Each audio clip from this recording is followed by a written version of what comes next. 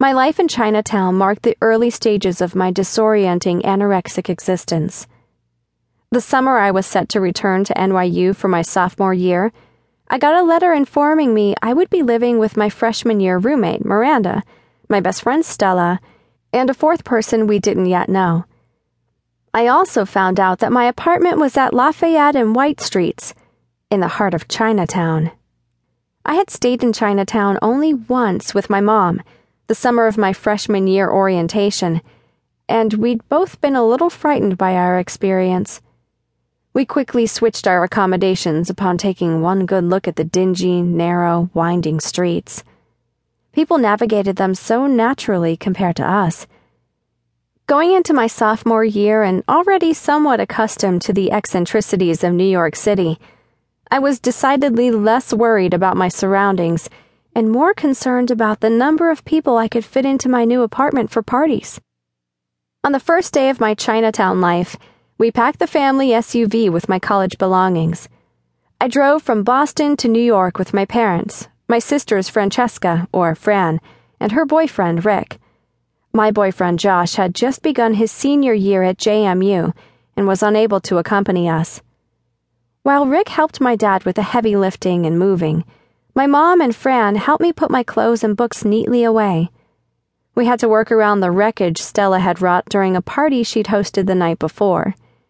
The rest of the apartment was a perfect picture of college chaos, complete with overflowing garbage cans, discarded beer cups, an empty fridge, strangers passed out on the couch, and loud music blasting from the other bedrooms. This was a picture of the lifestyle I would live all year, and the rest of that day would prove to be similarly symbolic. While eating lunch with my dad at a nearby restaurant, Rick found a clump of hair in his garlic chicken that forever spoiled his taste for Chinatown. As I unpacked with my mom and Fran, they munched on sandwiches that I refused to touch. I remember their puzzled looks about my attitude. Skipping a meal because I was too busy was normal. Part of me knew, however, that this desire to refuse food was not born solely from my eagerness to get settled. But at that point, I didn't understand what was really happening. Life in Chinatown was erratic. As soon as my family left, my friends from freshman year began to trickle in, and before long, we were all camped out on the wood floor, catching up and drinking. The people who'd been there a week were already living off of McDonald's takeout.